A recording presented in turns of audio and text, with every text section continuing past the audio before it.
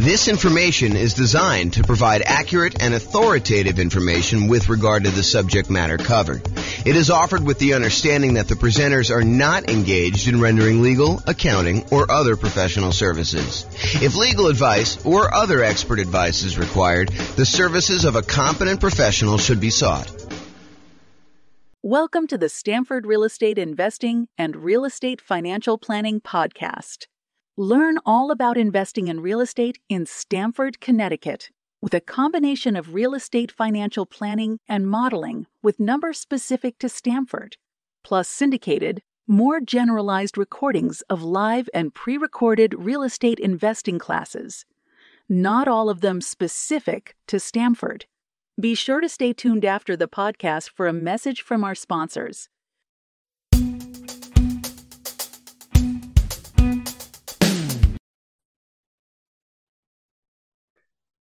Welcome, everyone, to the Investor's Source, your source of all wealth and wisdom.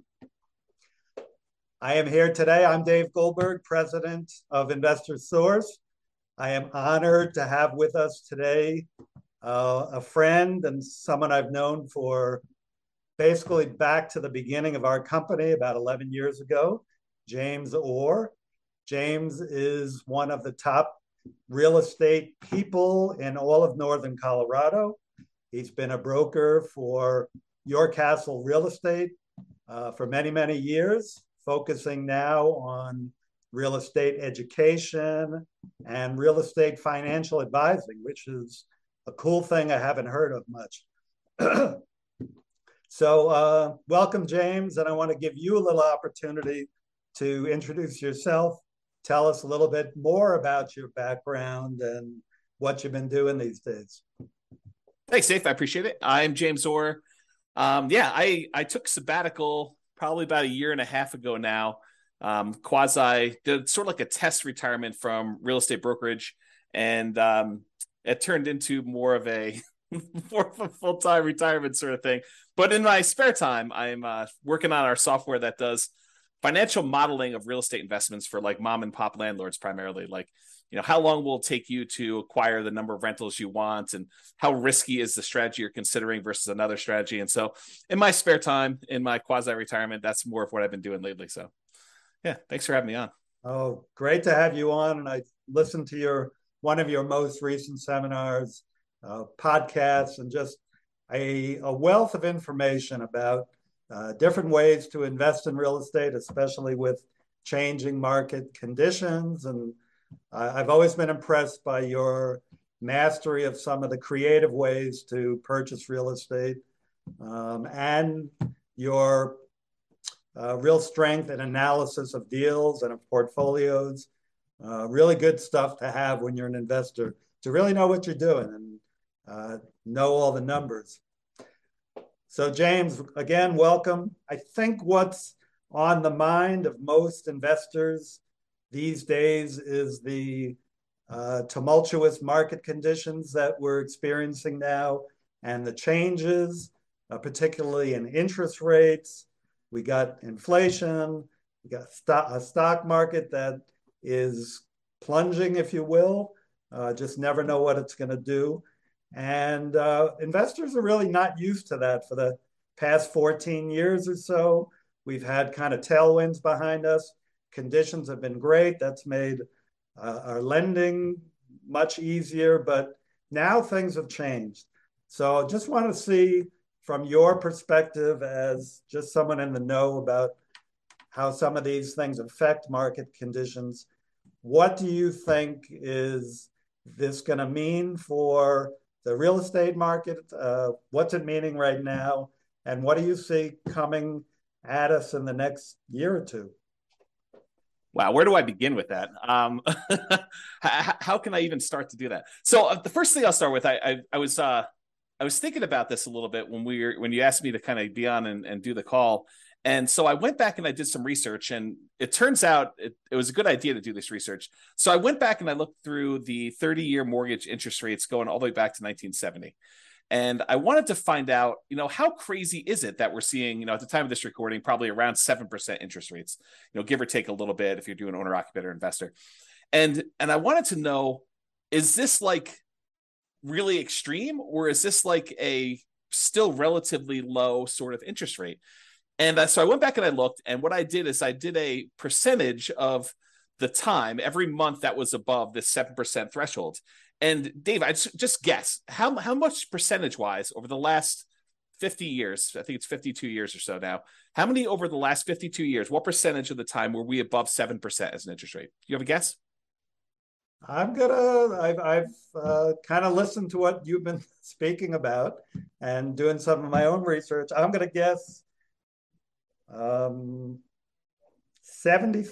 of the time, James. No, it's not quite that high. It's 58% of the time. Wow. Which is still, I think, a lot higher than most folks would imagine. They think, oh my gosh, we've been seeing 2%, 3%, 4%, 5% for the last, as you said, 14 years or so. I don't know if it's been quite that long. I think when I looked at my numbers, I guess it is 14 years. 2004, I think, is the last time approximately when we were at 7%. Of course, I'm doing this without charts in front of me. I should have had those up. But if you think about that, the last time we were at 7% was like 2004 or so. So these interest rates have been really, really low. It's been abnormally low. And so we've been having this, I don't know, almost like opposite of a perfect storm, a perfectly beautiful day, where property prices have been going up, rents have been going up, interest rates have been going down. So even though property prices were going up, interest rates were going down, which meant for a while, properties were still on sale, even though the prices were higher than they were before. If you kind of think about what your monthly payment would be when you're buying the property, it's actually less than if you had bought the property the year before, right, which is crazy to think about. Right. And that's not normal, right? So I think now we're getting back to a more normal type of market, which I know people don't want to hear because they're like, oh, but when I was doing all my planning, I was thinking, oh, I'm going to buy a property this year and I'll save up enough so I'll be able to buy a property a year or 2 or 3 from now, and I'll be able to get this same 3 or 4% interest rate. And so when I do my out in the hot tub math of will I be able to retire by buying these rental properties here, I've been using 4% or 5% or wherever the number has been, and that turns out to not have been a good assumption. And I think right now we're seeing a market where demand is still really strong. The number of properties for sale is down, so we're seeing like a lowering of inventory. But there's enough demand in the market where we're still having buyers. It's not like it's gone away. And I think maybe the Fed will continue to raise rates in order to get this inflation out of control, under control. But it hasn't stopped everything completely. It's definitely slowed it down. It's not like it was. But the last, at least from the pandemic, and even before then, that is not normal. Like if you're trying to look at year-over-year numbers, a year-over-year comparison of, how much inventory we had compared to a year ago a year ago from now, or what interest rates were or anything like that, you should just throw all that away, because you're looking at all-time extremes on many fronts. All-time extremes for days on market, all-time extremes for low interest rates. And so you can't compare now to then and say, oh my gosh, the world is coming to an end because days on market is increased by 30%. Well, it increased by 30% from 25 days, which 25 days is crazy. I mean, a more normal market is 3 months to 6 months for a property to sell. So 90 days to 180 days. Right. So to think that, going from 25 days, now it's increased to, I'm looking at a chart. I happen to have this one up because it's just down there. I'm looking at this. We're probably at around 60 days or so for that. So even if it's doubled, that's still lower than normal. It's lower than what a typical market would say. So what was the question again, Dave? I'm off on these tangents here, but I want to make sure I answer your question directly. No, that's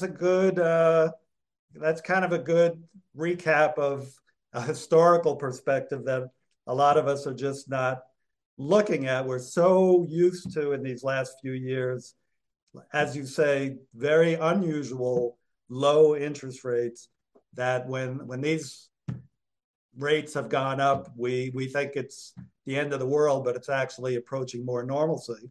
Yes. So the question was, with that, what is happening in the market right now? Is that causing, is it the end of the world? Is the market plunging? Is real estate, we'll get into this later, but should we all be abandoning our portfolios now and saying this is not going to work anymore? What are you seeing in the market? I don't think it's the end of the world. What I'm seeing in the market is inventory is down. So the number of new listings is down, but we're not selling as many as quickly as we were before. So the inventory is actually increasing. And by the way, I think this is localized. So I'm talking primarily about Northern Colorado, although I think it does apply to a lot of other markets as well. But we're seeing overall fewer sellers wanting to sell. And I think that trend is going to continue. And here's why I think that trend is going to continue. If you think about all the sellers that bought properties and they locked in these ridiculously low, in retrospect, interest rates, I think the last interest rate I got was like 2.25 on a 30-year loan, which is insanely low.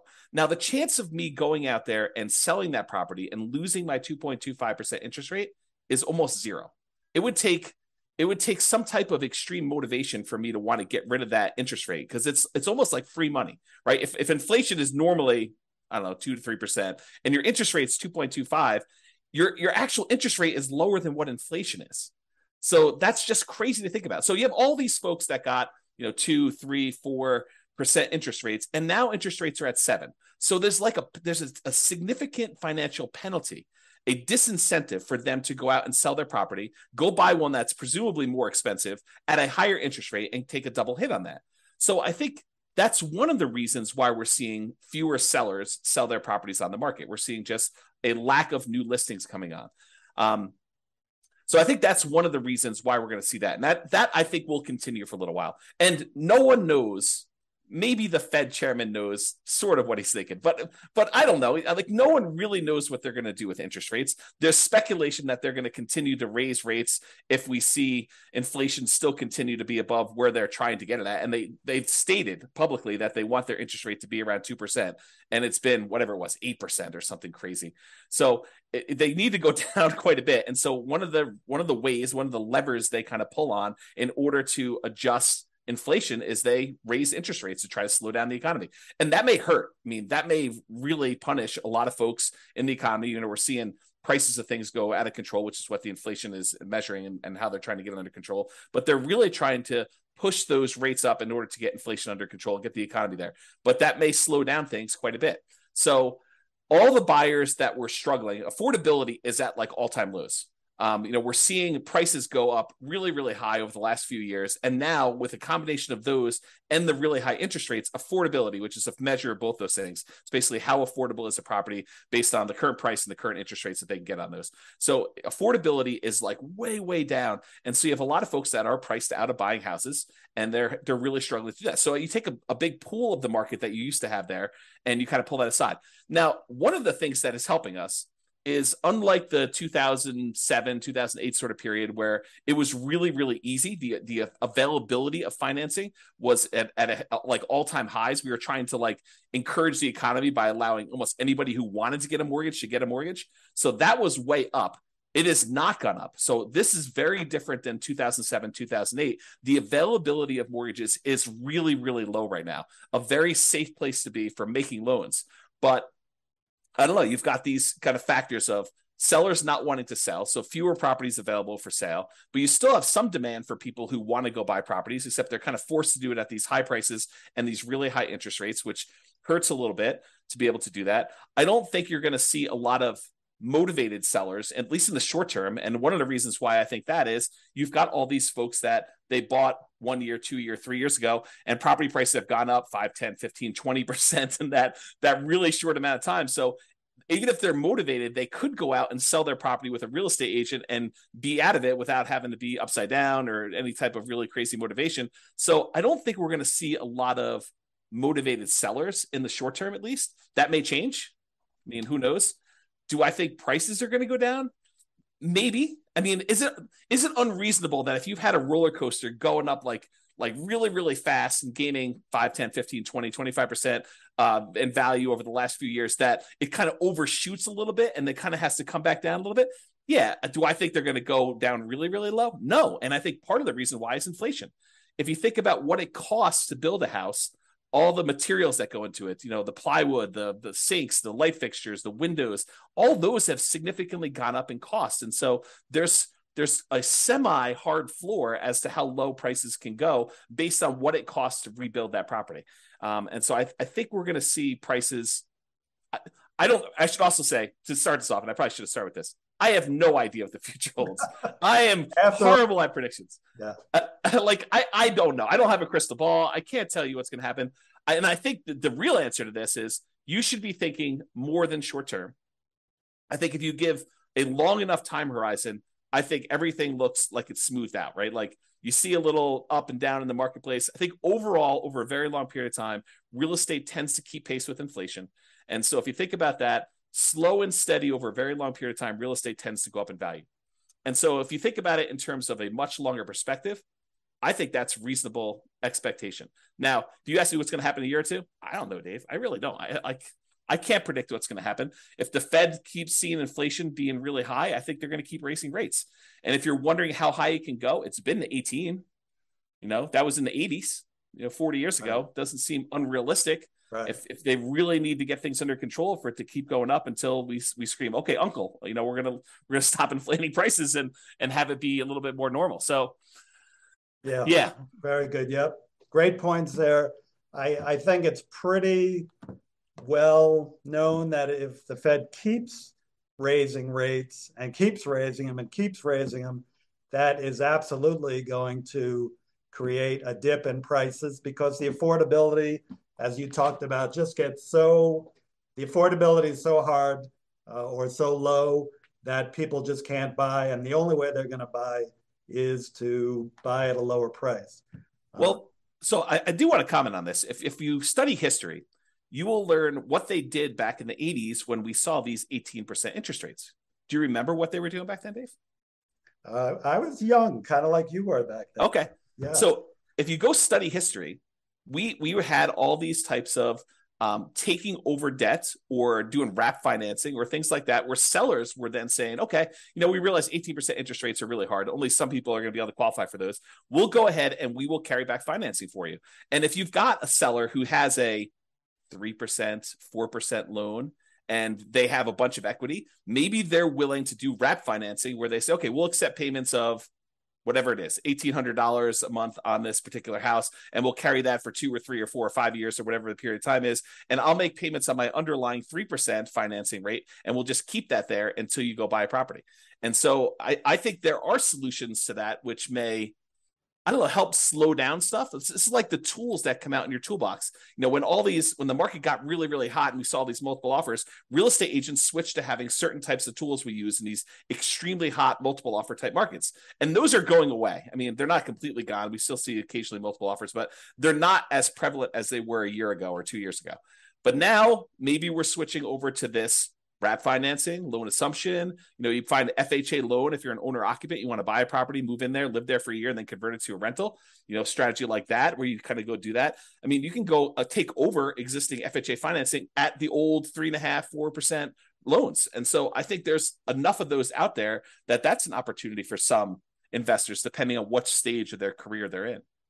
Yeah, I'm glad you brought that up because I know that's one of your specialties. As I mentioned, the creative financing. I think in the last number of years, the market has been so hot that sellers have had the hammer, and buyers with some of the creative ideas you're talking about, assuming mortgages, wrap financing, lease options. I don't know if you mentioned that yet, but I know you would. They just haven't been as much in demand because, again, sellers have had the hammer, and those are really more buyer tools.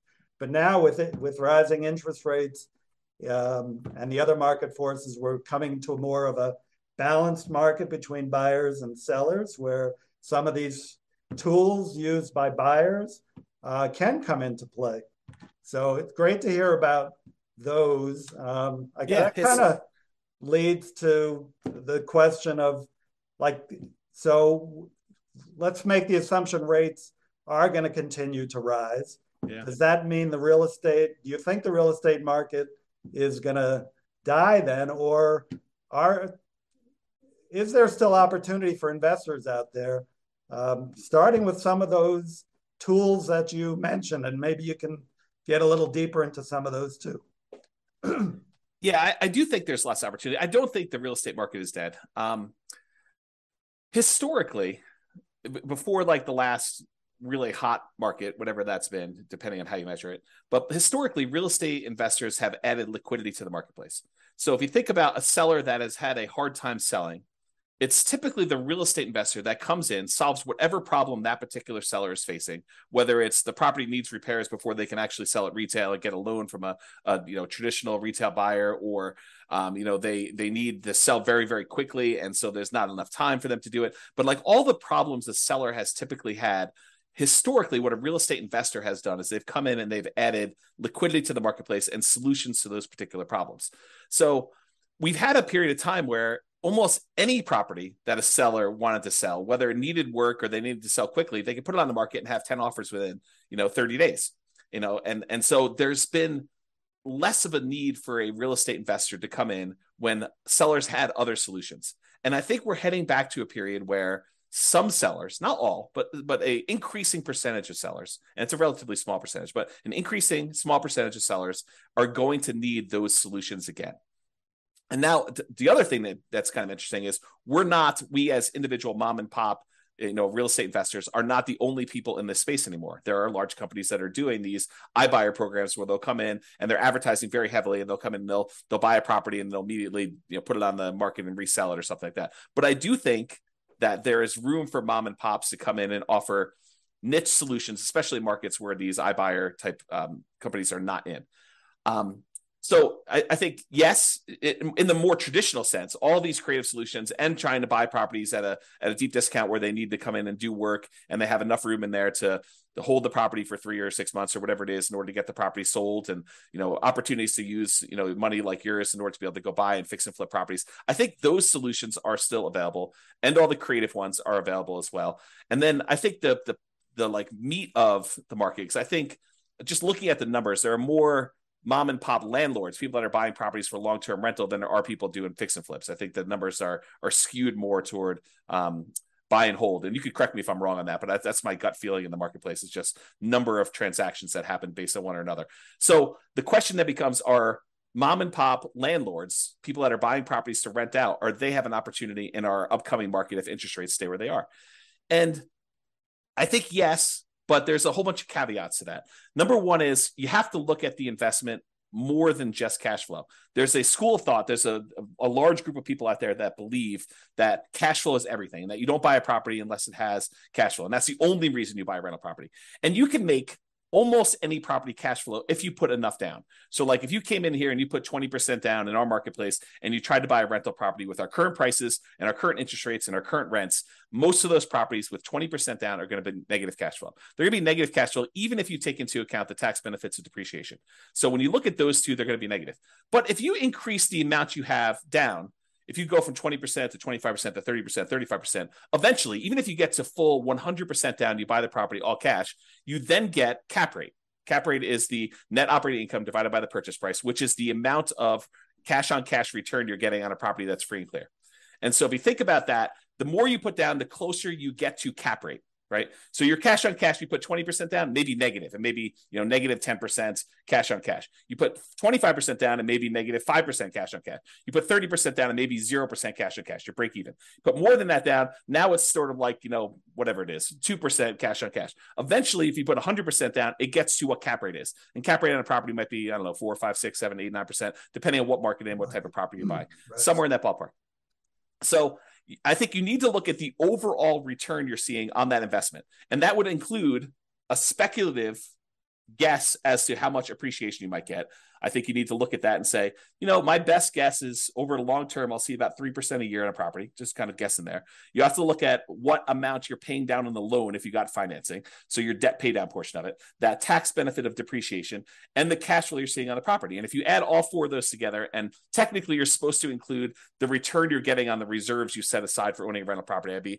I should punish myself, slap myself for not saying that, but really it's those five. It's the four from real estate and then the reserve money you got there. But if you add up all those and to say, okay, I'm getting, let's say it's 0% cash on cash, maybe 3% from my depreciation amount, maybe 3% times 5 because it's leverage on the appreciation, so that's 15, and then maybe your debt pay down. If you put 20% down on a property, the return you get on that 20% down payments over the course of the life of the loan is about 5.51% per year. If you put 5% down, you do like a nomad property, it's 10.51%, but that's a different discussion. But if you look at all those together, you're probably looking at, around 20% overall return, even though your cash flow might be negative. Well, if you think about that, Dave, how bad is a 20% return on investment? James, that's still a good return in anybody's book. Yeah. And so I think that's the thing you need to look at. You say, okay, look, cash flow is ugly. And I definitely need to set aside the money for that negative cash flow. If I'm going to buy a property and it's going to be negative, you have to say, okay, I need this amount for down payment. And let me go ahead and set aside a year or 2 or 3 of negative cash flow up front just to be prudent about this and kind of hold that. But then I think over time, rents tend to kind of creep up with inflation a little bit. And so eventually your negative cash flow will go down. And maybe a year, 2, 3, 4, 5 years from now, you'll have break-even cash flow or positive cash flow, and then the investment characteristics look different. But even during that time when you have negative cash flow, the overall return is probably pushing 20%. And you have to run the numbers to find out what this means. But then you got to decide, okay, I've got this 20% down, 20% return type of investment I can make if I buy these rental properties. What else is out there that I can invest in? Well, I could do stocks, I could do crypto, I could invest in your fund, I could do all these different things in order to get a return on my money. Of those, and the risk measure of those, because each one has its own different risk characteristics. Investing in stocks is very different. Investing in bonds versus savings versus CDs versus your fund versus real estate. All of those have different just risk characteristics. And so you say, for the amount of risk I'm willing to take and the return I'm willing to get, which one of these makes sense? And I think for a lot of folks, real estate still makes really good sense to do over the long term. If you tell me I'm buying it and I'm getting out in 6 months, I don't know. I mean, unless you're going in there and adding value by doing some type of fix and flip, or you're adding some type of value to the property. If you're just doing it to speculate in the market, probably not, especially since the cost to get, especially out of the investment, tend to be pretty significant in real estate compared to other investments. But I think you look at that and you think, where else can I get this return? And is that a worthwhile risk to return kind of trade-off for me to make? And I think for a lot of folks, it is acceptable. Awesome. Of course, my fund is number 1, but real estate is a close second. Actually, I've invested in both and done very well in both. Just want, I think just to kind of summarize what you said, and you gave us some great information there. It's just, it might be a tough time now to buying is a little bit, you're going to pay a little bit more, your cash flow may not be even positive in properties you're going to pick up. But historically, and as you said, historically, we're really not that much higher now with rates than we have been in the past. The greatest builder of wealth has always been real estate and should continue to be. You still got to buy very intelligently and hold for the long term, but real estate can still be a great investment over time. Dave, I want to add one more thing to this discussion if we can. So I did a podcast episode. It's probably like 2 weeks ago now. And one of the questions that came up was, with interest rates at 7% and having this negative cash flow with a reasonable 20% or so down payment, is it better for me to go ahead and save up money to buy properties free and clear, where I get rid of the kind of like the interest rate component of this, where I have negative cash flow, or it's ugly to have this negative cash flow on a property? And so I went and I did some analysis, and for just this one kind of sample case, it's a reasonable person saving 15% of their income. I figured out how long it would take them if they saved up 20% down. I did 15%, 20%, and 25% down. But for the 20% down number, I had them save up 20% down, buy a rental property, save up another 20% down, buy another rental property. And I figured out how long it would take them to be financially independent. Then I had the same exact person saving the same exact amount of money, buying the same exact property, but instead of putting 20% down, they saved up until they had to buy the property free and clear, where they didn't have any mortgage on it at all. And so the question I have for you is, how much longer did it take the person who is saving up to buy properties free and clear to be financially independent as the person who is putting 20% down and buying leverage rentals? What do you think the difference in time it took was? I'm going to guess 1 year, James. Oh, so you must have seen my presentation. I did. It's so surprising to people when I tell them. I was blown away by that. Right. It's so I'll say it out loud so that everyone can be very clear of what we just said. The person who saved up 20% down, bought a rental property, then waited until they had another 20% down, bought their next rental property, and they kept buying those rental properties as quickly as they could until they got up to 10 rentals. And then how long did it take them to get to the point where they had enough money coming in to be financially independent, versus the person who saved up and bought the property free and clear with no loan at all? And it took them like 20 something years to buy their first property to be free and clear. And then the next one was much, much faster because they had a lot of extra savings from that one rental property. But it only took them 1 year more to be financially independent than somebody who is buying the rental properties and buying them with 20% down. And I think that blows people's minds. So if somebody is out there thinking, it's really hard for me to pull the trigger in this market, just save money. Invest in something else, invest in your fund or invest in stocks or whatever makes sense for you in the meantime, while you're waiting to save up your money. And then when you're ready to buy a rental, whether that's buying a property that's free and clear or buying a property with 50% down where now it does cash flow, or 30% down, or whatever the numbers make sense. But don't stress out. It's not that much longer for you to be financially independent if you take your time and you save up and you buy these properties free and clear. And the risk dynamics of a free and clear portfolio, very different than the risk dynamics of someone putting 5% down or 20% down or 25% down and buying rental properties. So a lot of good points there for people think highly leveraging is the way to go. And I'm not going to poo-poo that because I did that. But I've also done the strategy of buying and paying down properties and having them free and clear. And that for me and other investors I know has worked really well, getting properties paid off. Yeah. So looking to wrap up now, I think, again, what's on the mind of a lot of investors, James, is like, how is what's happening now different than what happened in 2007, 2008? How would you describe what's different? I mean, you started explaining that already, that, conditions are different now, but maybe you can wrap up with that. Do you think we're heading into another 2008 or are things different now that we're not going to see a crash and maybe more of just a leveling out of the market? Yeah, so I can't predict whether or not we're going to see a crash or a leveling out. I really don't know. And I would have thought, if you had asked me, like right when the pandemic was hitting, what was going to happen in the real estate market, I would not have predicted it's going to go up for this 30% in 3 years or something like that.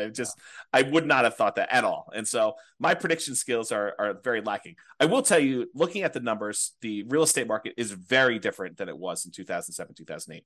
So the number one thing I can think of off the top of my head is the availability of credit to people with questionable credit scores is very different. Like, we were giving loans to almost anybody who wanted a loan at that point. And we were giving a lot of them, nothing down or, 3%, 5% down loans to people that probably shouldn't have been getting loans at all. And then on the back end of this, we were basically packaging those up, calling them A+ type of loan products and selling them, securitizing them on the market, which was another issue altogether, because then we had all those fail and it kind of compounded. Derivatives and things like that. Yeah. And so I think that's very different than we saw before. I also I don't remember seeing us have this massive of a run up leading into 2007, 2008. And we have here. So a lot of the folks that bought a property, even 2 or 3 years ago, they've got a huge cushion of equity. In fact, if you look at how much equity we have now in our properties as a whole, like this, the whole country, I think we're at all-time highs. I think the amount of equity we have sitting in our properties right now is at all-time highs, which was not how we were in 2007, 2008. And so the question then becomes, well, how does, having our credit criteria, the availability of credit to people, be really, really low and have really good underwriting standards for those that are trying to get loans? So that's a much safer position than we were, that many years ago. And the fact that a lot of people that were motivated to sell before, that, if they needed to sell, they probably could still sell and actually break even or come out of it with a little bit of profit in it, that they'd still have this or be able to borrow against it if they need to kind of hold on to some stuff. Having that be different, what impact does that have moving forward, even if rates get much higher than they were in this kind of like pre-2007, 2008 period? And I think that that's going to make a big difference. I don't know if it's going to save us from whatever might happen. I mean, because I'm sure we could screw it up if we wanted to, right? There are things the Fed could do. There are things that we could do as a group to kind of make this go ugly. But I think overall, it's very different than it was in 2007, 2008. And my best guess is that even if we do see a softening or slowing down of appreciation rates or giving a little bit back, I don't think we're going to see a massive kind of decline in the market like we did then. But who knows? I really don't. Thank you. Yeah, just to add to that, from a lender point of view, as you said, the availability of credit is not as great. The underwriting standards, there are no doc loans. Maybe some are doing those, but those are not really part of the picture anymore. You've still got a housing shortage right now that really began back in 08 when people stopped building, and they've never really caught up. And you have, like in areas like Colorado, still high desirability, which is going to keep people coming and propping up those prices. And, you know, as you said, people who have low interest rate mortgages and they're looking to sell, they're not going to drop their price too much and go into a higher rate mortgage for what they're going to potentially buy if they've got this 2 or 3% mortgage on a house that they're in right now. They'll probably drop a little bit, but be reluctant just to dump something and then get into a much higher interest rate mortgage. So great points, James. Hey, thank you so much for enlightening us. You know, just a takeaway is that it feels like even though things are changing in the market and it might be softening, don't seem to be heading for a major crash, but you know, you never know what's going to come down the pike. We got to just be smart investors and keep being really vigilant about what we're investing in. So yeah, the one tip for people that are moving forward from here is when you look at charts, try to look more than just the last 3 or 4 or 5 years. So when someone shows you that, you know, we're up, you know, foreclosures are up, you know, 130%. Yeah, they're up 130% from almost zero. So you need to go look back at historical data over 10, 15, 20, even longer years if you can, just to find out what is more normal and are we moving toward a more normal type of market. Well said.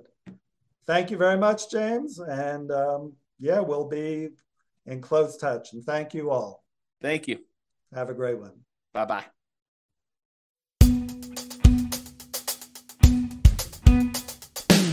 With home prices up, mortgage interest rates up, and rents up, but not quite enough to counteract the higher prices and interest rates, cash flow on rental properties in Stamford is harder than ever. Book a call with the Real Estate Financial Planner to apply our proprietary 88 strategies to improve cash flow on your rentals. See the show notes for a link to schedule your call and improve your cash flow today. If you're a real estate agent, lender, or professional in Stamford that wants to help our real estate investor listeners, consider reaching out to learn about collaboration opportunities with this podcast. We'd love to add more value to our listeners by having you assist our investors buy, sell, and finance their real estate investments. See the show notes to schedule a call to discuss collaboration opportunities.